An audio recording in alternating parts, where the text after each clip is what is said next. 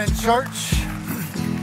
As Jonah said, my name is Tommy, and I consider it a huge honor to be here with you guys today. He already said I have the privilege of being one of the pastors over at Charity Baptist here in Kannapolis, and so we are trying to reach the same group of people, and so I consider you guys extended family. And over the years, we have partnered in a lot of ministry together, and he said something about y'all students, Access, and their participation this week in a transformation conference that was happening over at Charity. And I got to tell you, I was blown away at how many students you guys sent. There were, I think, 50 students from Access at this conference. And so hopefully you parents have had a nice kid-free weekend. Maybe you used kid-free weekend to implement some of the things that Pastor Brian has taught you over the last few weeks.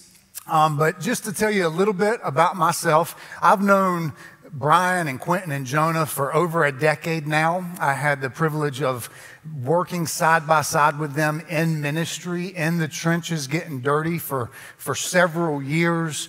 And I just love their heart for ministry. I love the fact that they're not afraid to take on tough subjects like we are in this series, Between the Sheets. I have been married to my beautiful bride, Leah, for almost 24 years. The greatest thing I ever did is ask her to marry me when she was still young and didn't know any better, and put a ring on her finger and lock that down. Now she's stuck, and so I love that. And we have raised two amazing daughters. Both are grown now, Denise and Hannah, the greatest privilege of our lives. They're married. I feel like with our son-in-laws, we picked up two sons. We could not have better son-in-laws, Luke and Seth. And part of that, I think, I threatened them very, very well. You laugh. I'm being serious. I looked at both of them and I said, listen, do not give me a reason to start a prison ministry. Because I will. People in prison need Jesus too. And so these guys are unbelievable. It's like our family has just grown. So as of last October, we officially became empty nesters. That has been wild. If I'm being honest, it took Leah a little bit longer to adjust to being an empty nester than it did me, but she has come around. And I believe one of the reasons that we are enjoying empty nesting is because we took time over the 24 years of marriage to invest in one another. And so when our kids moved out, well, it was just best friends stuck with one another. So we're having a good time together. And then as of last August, we became grandparents, which that's the greatest thing ever. All y'all have always said that, and I'm like, raising kids is pretty cool. Y'all weren't lying. Being grandparents is amazing. So she's Lolly, I'm Pops. Put them together, Lollipop. I had nothing to do with that. She told me that is what we're going to be, and I said, yes, ma'am. And so Hadley is our granddaughter. I am just a girl dad through and through. 2 daughters, now a granddaughter. We never figured out how to have boys. But listen, I love being married. I think marriage is one of the greatest gifts that God has ever given us. And so I'm so excited about this series. Pastor Brian called me a couple months ago and he asked me, he said, hey, would you be willing to teach for me when I'm out of town? And my response was, if my schedule allows it, absolutely. The answer is always going to be yes, if my schedule allows it. And so I went and talked to Pastor Marty, the senior pastor, and we're looking at the calendar. And while I'm looking at the calendar, Brian texts back and he says, hey, just a heads up, the series is on sex, and you're the first person I thought of. I thought, I don't even know how to take that, but I like that. Actually, at Charity, I'm referred to often as the sex pastor. And I'm cool with that too, because this is a very, very important part of a marriage relationship. I've done enough marriage counseling over the last decade plus, and I have been married to my bride long enough to know this truth right here, that when sex is fulfilling and mutually pleasurable, it enhances all of marriage. However, when it's subpar, or if something just seems like it's off, it ironically becomes way too big a part of the marriage. And so I encourage you, if you've missed out on any of the weeks that Pastor Brian has taught up to this point, go back and listen to the podcast. He's talked about why God created sex. I mean, what was the reason that he created sex? And he gave a list of reasons. And he talked about what women want. And he talked about why men want it. And I've had a blast listening to the messages. That's one thing I love about Brian. He just doesn't hold back. I'm listening to the messages and I'm thinking, man, he has just opened the door to let me say whatever I want to say. I'm going to try to behave today, and I'm going to let the scripture speak for itself. But again, just having a series like this speaks loud and clear to the fact that this church, Fusion City, wants you guys to have healthy marriages. He wants you to have godly marriages. And so let's just start the best way I know how, through prayer. Heavenly Father, we just come to you, and Lord, thank you for every single person in this room today. God, who obviously is wanting to strengthen their marriage, or God, they're not married yet, but they're looking to learn, to lay the right foundation of how to have a healthy marriage. God, I pray that you'll speak through me today. Allow it to be your words, not my own. Allow the scriptures to come alive. Have your way. And I pray that you'll soften hearts and open ears, Lord, to hear what your word has to say, and that every single person in this room leaves different than we came in. In Jesus' name, amen. Now, I know that this subject is very taboo in church. And I think that when my eyes were open to that, it was actually probably about 10 or 12 years ago, and I was preaching for Pastor Brian, and he was doing a series at that time called God, Love, Sex. And I remember I was standing at the door, and I never really thought about it. I just assumed, it's part of marriage. God created it. Culture screams it. Why wouldn't we learn about it in church? But we're sitting there at the door, and I remember they handed a program to this lady as she was walking in. She was walking in with her grown son. The lady received the program, looked down, and went, "Yeah, I don't think so." Handed the program back, turned around, and walked away. And I thought, what just happened? What just happened? People don't want to talk about sex in church, which is a shame because our culture screams it. It's the number one thing that advertisers use to sell their product. You can't escape it. And while it's taboo to talk about, here's the cool thing. The Bible has a lot to say on the subject. A whole lot to say on the subject. In fact, the Apostle Paul, and if you don't know who the Apostle Paul is, really amazing story. This guy hated Christians. He hated people like you and me. In fact, he spent his life persecuting Christians, having them arrested. He was there for the very first martyr when Stephen was murdered.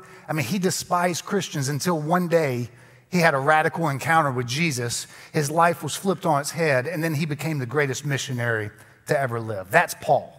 And Paul is writing to a church in Corinth, which was a completely jacked up church, a completely jacked up city. Just think of like Las Vegas of its day. And Paul writes and he tells them that your body doesn't belong to you, your spouse's body doesn't belong to them. Brian has covered that in this series. And then he says this: do not deprive each other, speaking of husbands and wives, do not deprive each other of sexual relations unless you both agree to refrain from sexual intimacy for a limited time so that you may give yourselves more completely to prayer. And I know I'm speaking to a room full of church people. And so I know that you don't need to hear that. That anytime you and your spouse are not together intimately, it's because you're on your knees praying. I get that. But he goes on and he says, afterward, you should come together again so that Satan won't be able to tempt you because of your lack of self-control. He says, so he's saying this is an important part of a marriage relationship. And I want to be real clear on that. A marriage relationship. Any sexual activity outside of a marriage, which is between a man and a woman, any sexual relationship outside of the context of marriage between a man and a woman is sin. But if you're married, Paul says this needs to be a part of it. And so I want to give you my bottom line today, and then I just want to spend the rest of our time fleshing it out. As Brian already discussed, God gifted it, that is sex. God gifted it. Culture has absolutely corrupted it, and it's time for you and me to reclaim it and make it what God intended it to be. God created it, and I'm so grateful he did. Our culture has completely jacked it up and twisted it and perverted it. And it's time for you and me, those who are married, to reclaim it and make it what God intended it to be. And here is where I believe the problem lies. I believe that as far as where we get our view of what sex is supposed to be like, we fall into one of two camps. If you're my age or older, you probably fell into the camp of you grew up your whole life hearing sex is bad, it's bad, bad, bad, it's dirty. Don't do it, don't do it, don't do it, don't do it. And then on your wedding day, you stand before a pastor, you say, I do. And somehow, even though you've heard it's bad and dirty and stay away from it, you're supposed to be able to just go and flip a switch and then as husband and wife enjoy it to its fullest the way God intended it to be. That's difficult. I do think that us guys probably have an easier time flipping that switch and being like, okay, than you ladies who grow up hearing no, no, no, no, no, and then now go and do that. Maybe you grew up in that camp. Or if you're younger than me and you're the next generation, chances are you grew up and you have had your idea of what sex is supposed to be like, and it's been formed by culture and movies or pornography. And that is definitely twisted. It's twisted. It gives a twisted view of what it's supposed to be like. Now, I know that you guys would never watch movies with that kind of stuff in it, but let's just say hypothetically that you were just flipping channels and you happen to come across it at that moment in the movie when it's in that scene, and you're like, oh my gosh. Have you ever noticed that everything just seems to go so perfect in the movies? Everything's just so natural. Clothes just fall right off. Can we just agree if you've been married more than 5 minutes, that is not reality? I mean, there are times where, you're about to be husband and wife and you're like, babe, I think I need to pee real quick, right? And so you're like, I'll be right back. And you jump up and then you stub your toe on the side of the bed and you face plant on the floor. #married life. You laugh because I'm not the only one that's happened to. Or maybe there's times where you're like, babe, the kids are going to be home in like 10 minutes. We got to do this quick. And you're like, no problem, I'm game. And so you're trying to get undressed and your foot gets caught in your pants and you face plant on the floor. #married life. These things happen. As I was studying for this message and looking at some statistics, I came across some scary statistics. You know that pornography, every single day in this country, is searched on the internet more than Amazon, Netflix, and Twitter combined? Or that the pornography industry makes more money every single year than Major League Baseball, NFL, NBA, and the NHL combined? And so while people don't want to talk about this subject in church, it is corrupting our culture and what it's supposed to look like and how it's supposed to work. Now, the good news for you today is I have not brought any graphs or pictures. I'm going to let the scripture teach and speak for itself. And so we're going to go to a book in the Bible because here's the truth. God wants for you and your spouse to have an amazing sex life. That's a cool thing. There's an entire book in the Bible dedicated to this subject. And this book is called the Song of Songs. And before we jump into the scripture and the text, I want you to just consider the title of this book alone. The Song of Songs. Something of something. That's a powerful, poetic, ancient phrasing that leads us to an astonishing conclusion when we understand what it's saying, right? Something of something. We describe Jesus, we just sang about it as the King of Kings. But have you ever thought about what that means, that Jesus is the King of Kings? It means that he's not just the strongest of kings. And he's not just the wisest of kings, and he's not just the mightiest of kings. It goes well beyond that. It means that if you put every king in the entire universe together, Jesus would still be the king of those kings. Amen? He is so much greater. He is different in kind. He is infinitely beyond comparison when he's described as King of Kings. Well, the title of this book is the Song of Songs, Something of Something. And so when describing a sexual relationship between a man and a woman as the Song of Songs, the Bible doesn't just call this physical action merely a powerful human experience or the most pleasurable human experience or the most celebrated human experience. In its title alone, it is called the experience above all other experiences. And so I was thinking about Song of Songs that's found in the Old Testament. There were a lot of cool songs in the Old Testament. Think about some of the songs that could have been given this title. The Song of Israel celebrating the deliverance when God parted the Red Sea and they crossed safely in Exodus. The Song of Deborah celebrating victory after God delivered the Israelites from the Canaanites in Judges. The Song of Samuel's mother celebrating parenthood after the dedication of her promised son. The Song of David celebrating success after he defeated Goliath. All of these are songs that we see in Scripture. So we see a nation delivered, enemies defeated, a child conceived, victory won, and yet none of these songs were given the title Song of Songs. And so before the writer of this book, Solomon, the wisest person who ever lived other than Jesus himself, before he utters a single word of instruction, his title alone to his book preaches a powerful sermon on God's view of sex. And then you start reading, and again, we have a twisted view of what it's supposed to look like.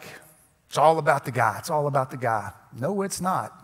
You start reading the Song of Songs, and you just get to verse 2, and you realize it's not all about the guy. The very first person that's pleased in this is the wife. So you just start reading chapter 1, verse 2. The wife says this, "Let him kiss me with the kisses of his mouth, for your love is better than wine." It's a beautiful verse, but I believe that it's one of those verses, if you're just doing your daily devotion and you start reading, that's one that you could just skim over and be like, that's cute, and not grasp what's happening. I want you to think about what it was like to be a woman thousands of years ago in antiquity in the Middle East.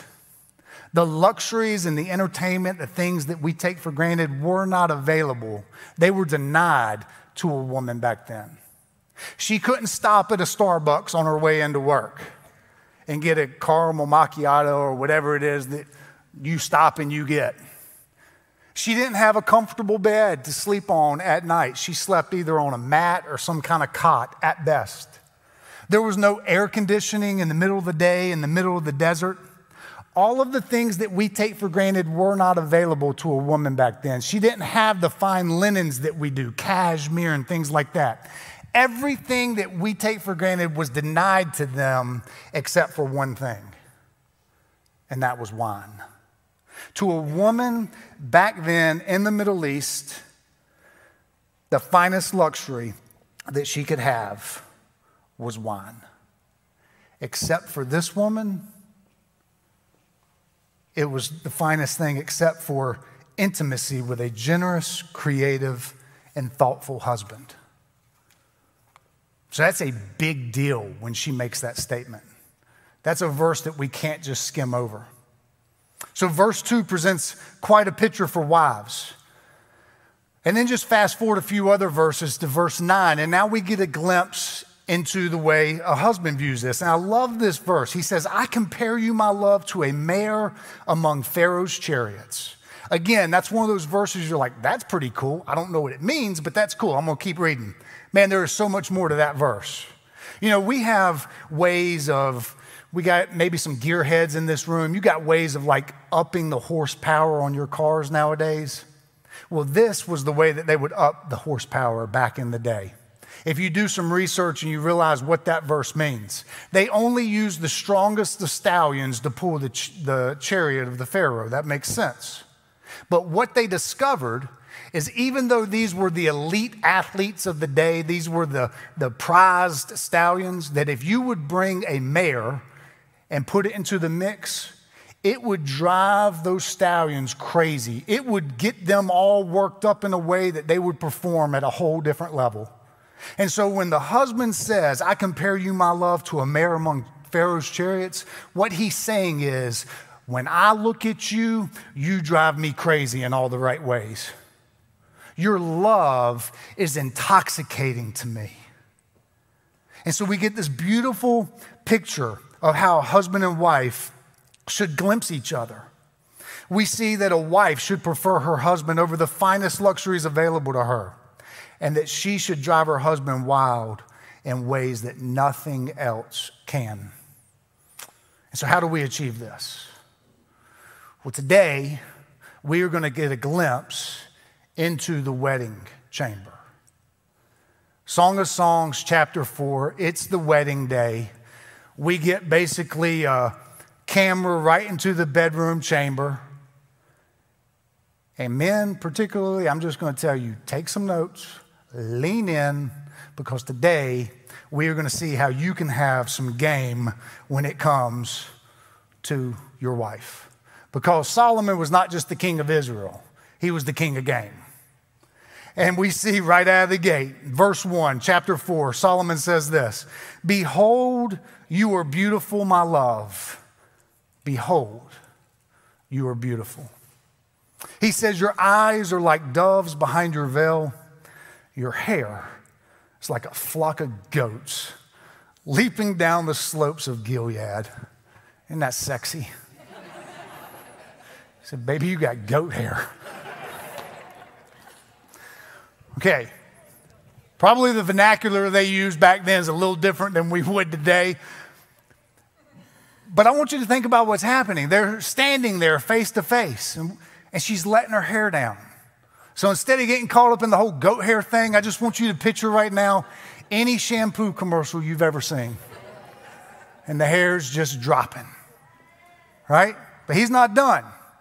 He's talking to her, and he's going to work his way down. He's starting at the head, and he's working his way down. And I read that, and it is funny, and it makes me chuckle. And there are guys, and they're like, I'm like, y'all need to learn how to talk to your wives. And like, man, I wish I had a way with words like you, and I would like to do that, but I don't know what to say to her. I've heard Brian say before, bro, he just called her hair goat hair. Give it a shot. So men, give it a shot. Ladies, if your man is giving it a shot, he's stepping out of his comfort zone. He's trying to be romantic. He steps on himself and he says, you got goat hair. Just embrace it. Just embrace it. He's trying. But he's not done. He's going to keep working his way down. He says, baby, your teeth are like a flock of shorn ewes that have come up from the washing, all of which bear twins. He said, baby, you got goat hair and sheep teeth. I tried this on Leah a couple weeks ago. It did not work. I'm just saying.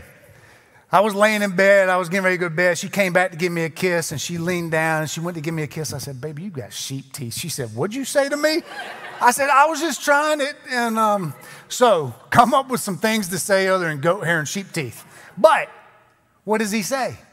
He says it looks like they just came up from washing. She had clean teeth.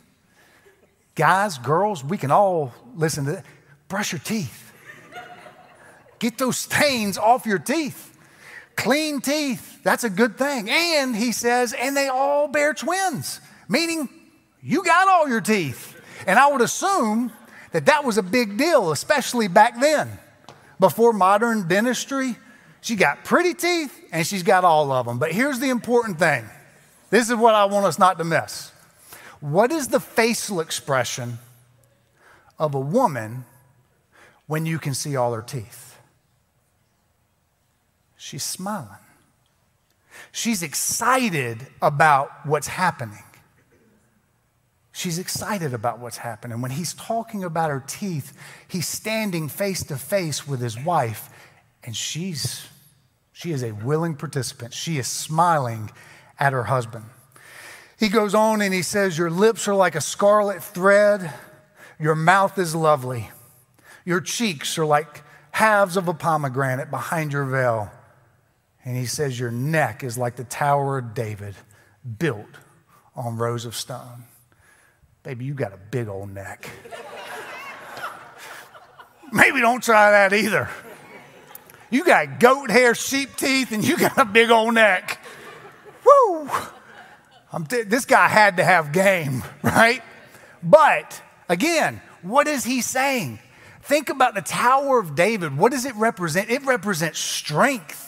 And that's important if you read all of the Song of Songs. So she's standing there confidently in front of her man, to where he compares her neck to the Tower of David. I promise that was a huge compliment. And what's so fascinating about that is this is the same woman at the beginning of Song of Songs who was like, don't look at me.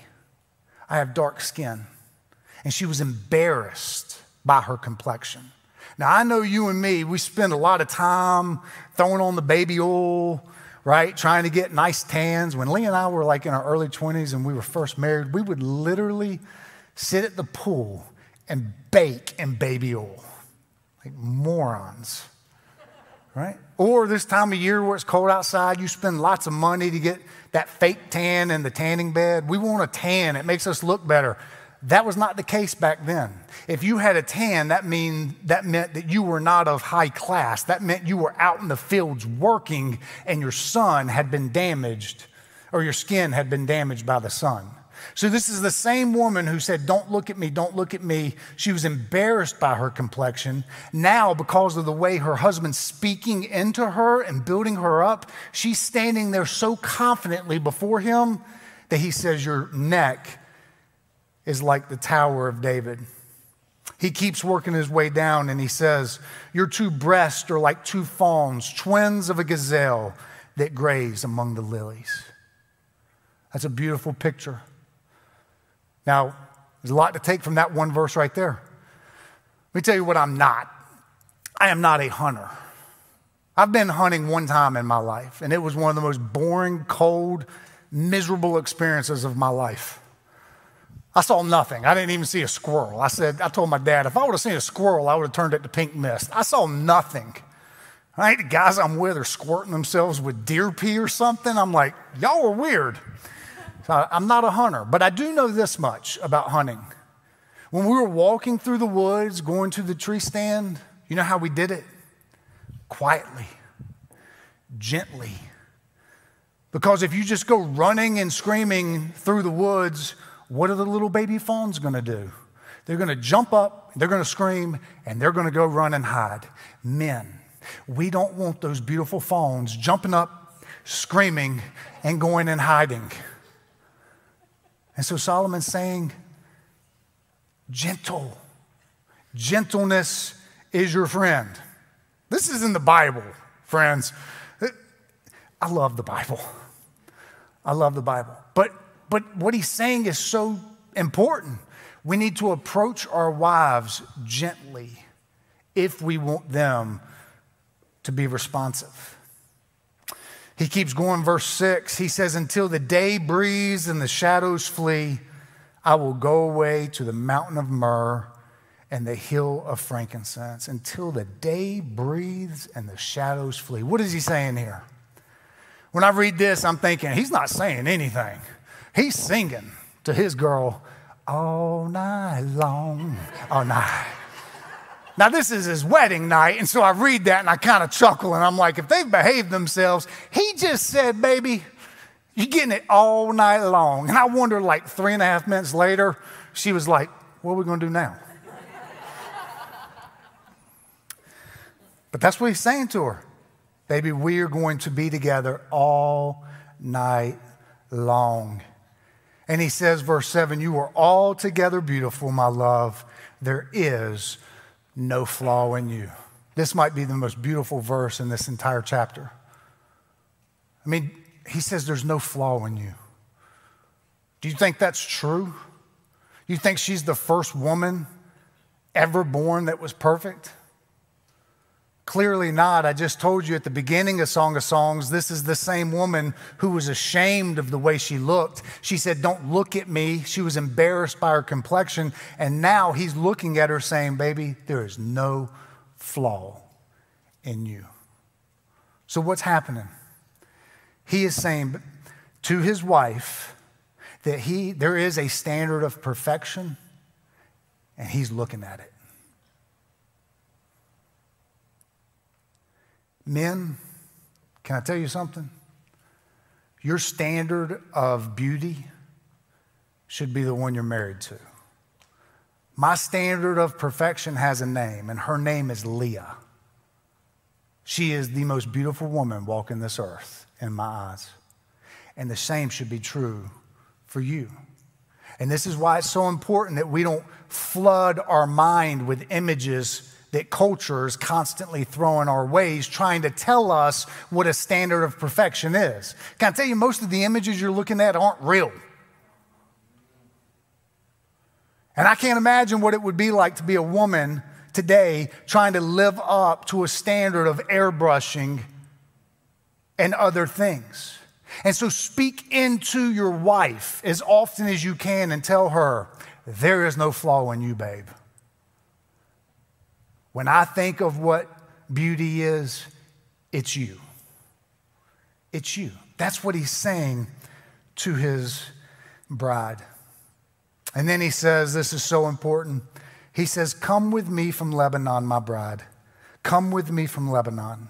Depart from the peaks of Amana, from the peaks of Senir and Hermon, from the den of lions, from the mountain of leopards. So what is he saying in that verse right there? He's saying to his wife, you are safe with me. Come away with me because you are safe. And can I just shout this from the rooftops? The marriage bed has got to be a place of safety. It has to be a place of safety. I believe that one of our deepest desires as individuals, and Brian's alluded to this along the way in this series, is to be fully known by somebody and also to fully know somebody. And that is never going to happen unless you are completely vulnerable with one another and completely safe with one another. But when you are, that is a beautiful thing. There is nobody on this earth that knows me better than Leah. And there is nobody that knows Leah better than I know her. And so the marriage bed has to be a safe place. Has to be a safe place. It has to be a safe place. And I want to point out something that's really, really cool. Guys, please take note. We've just worked through the first 8 verses of their wedding night. I mean, if you're like me, Leah's the only person I've ever been with. She's the only brand I know. I love it. But on my wedding day, I could not care less about a wedding reception. I was like, can we just go? And she was like, easy killer, right? We got the rest of our lives. I'm like, all right. This is his wedding night, and he hasn't even touched her one time. He has not touched her one time. And we, again, can learn a lot from this, guys. If we come home from work and we just plop our butts in the lazy boy recliner and we just kick back and we expect our wives to come home from their day at work or they're working at home and we expect them to do the homework with the kids and we expect them to bathe the kids and get dinner ready, and then for some reason we just think they're going to come down the hallway or down the stairs tearing their clothes off because they want us so bad. It doesn't work that way. And so he's just building her up and building her up and building her up and speaking into her. He has not touched her one time. And he goes on and he says, you've captivated my heart, my sister, my bride. Don't get twisted on that word sister, right? If you belong to Christ and you're a female in here, you're my sister. We're brothers and sisters in Christ, right? He says, you've captivated my heart, my sister, my bride. You've captivated my heart with one glance of your eyes, with one jewel of your necklace. How beautiful is your love, my sister, my bride. How much better is your love than wine, and the fragrance of your oils than any spice. Now, what's so fascinating here is we get a glimpse into how biblical intimacy works in the context of marriage. The word he uses here for love is the word in Hebrew, the word dad. Now, this is the same word in the Greek, eros, which is where for love, that we would get the word erotic. And so he's speaking specifically to intimate love, love making. Here's what's cool. The same word he uses there, dad, is the same word that the wife, if you fast forward to chapter 7, it's the same word that she uses to her husband.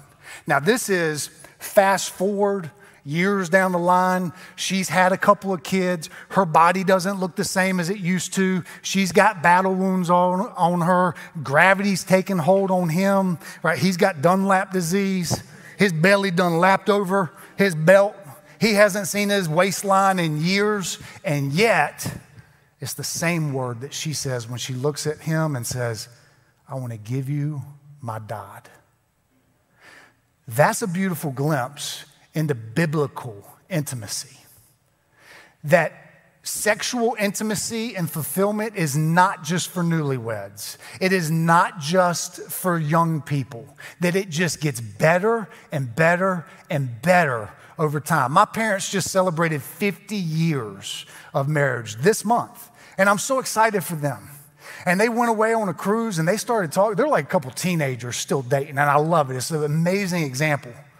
But they started talking about some stuff, and I'm like, hey, I'm happy for you, right? I don't need to know that, but you know what? That excites me. They've been married 50 years, and they still can't keep their hands off of each other. I'm the kid, and I'm like, get a room. Y'all are freaks, right? I love that. That's a biblical view of dad. It's the same word he uses on the wedding night, and it's the same word that the wife uses to him years down the road.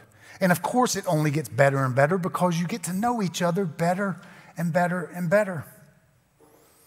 He goes on and he says, your lips drip nectar, my bride. Verse 11, honey and milk are under your tongue. Oh, I guess they're touching now. All right, we get a lot of credit to the French. This isn't French kissing. This is Hebrew kissing. They're like, baby, I like the underside of your tongue. So now they're getting to it. Verse 12, I love this. This is so important in marriage. He says, a garden locked is my sister, my bride. A spring locked, a fountain sealed. Friends, please understand this truth, that it is the exclusivity of sex within marriage that sets it apart and makes it makes it so special. It's the exclusivity of your marriage. The only way it can be a safe place, the only way that you can be completely vulnerable with your spouse is when they're the only one. When they're forming your opinion of what beauty is. When they're setting that standard.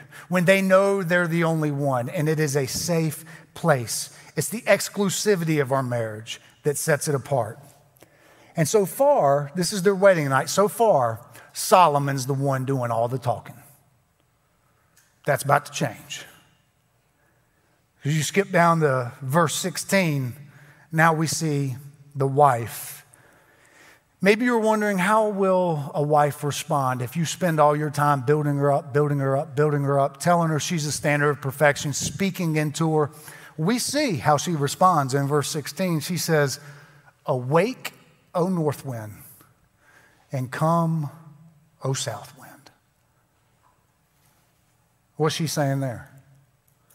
She's saying, let's get it on. This is her time to sing back to him. Here's what's fascinating. Like, if you read through the whole first 3 chapters, there are times where they're tempted before their wedding night. And like typical relationships, it's the woman that's trying to push things a little prematurely. It's always you ladies, right? Y'all are the ones saying, oh, it's okay. We're married in our heart. No, but in this case it was, and he was like, don't awaken it until it's time. Don't awaken it, don't awaken it, don't awaken it. It's their wedding night. He was like, you can awaken it. And she was like, wake up. Wake up. But she wasn't done. She says, blow upon my garden. Let its spices flow. Let my beloved come to his garden and eat its choicest fruits. I'm not going to elaborate on what that means, because it means exactly what you think it means. But I love this. She's a very willing participant this entire time. But he has done what he needs to do to get her to that point. So then they consummate their marriage in chapter 4.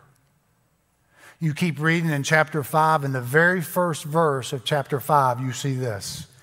Eat, friends, drink, and be drunk with love. Most theologians believe that this is the only time that God speaks in the Song of Songs. But this is after they've consummated their marriage, and God speaks, and he's giving his stamp of approval to the very thing that he designed for you and me, the thing that he gifted us with. He's gifted us with this. And so, man, I just challenge us as we're closing out this series, don't be influenced by culture. And I know that's hard to do. Some people in this room didn't even realize all that stuff was in the Bible. It is. There's a lot more things like that in the Bible, like that. Be influenced by God's word. Spend time building each other up and celebrating the fact that there is nobody that knows you at a level like your spouse. And I also know that in a room with this many people, there's probably a lot of people thinking to themselves, that is great, but man, I have really screwed this up. Can I just tell you that, man, we serve the King of Kings. And when Jesus went to that cross for you and me, he went to that cross to redeem you and me back to himself, to do you and me what you and I could never do for ourselves. All of us. Maybe your story is you've messed up in this category, but all of us, Scripture says, have sinned and fall short of the glory of God in one way or another.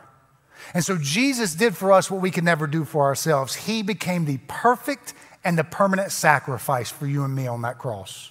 He laid down his life for us on that cross. Theologians call it the great exchange. When he cried out, my God, why have you forsaken me? That was the very moment that God turned his back on Jesus so that he would never have to turn his back on us.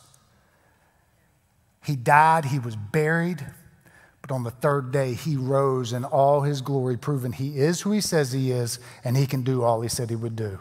He came to redeem you and me, and not just for our salvation, but every single area of our lives.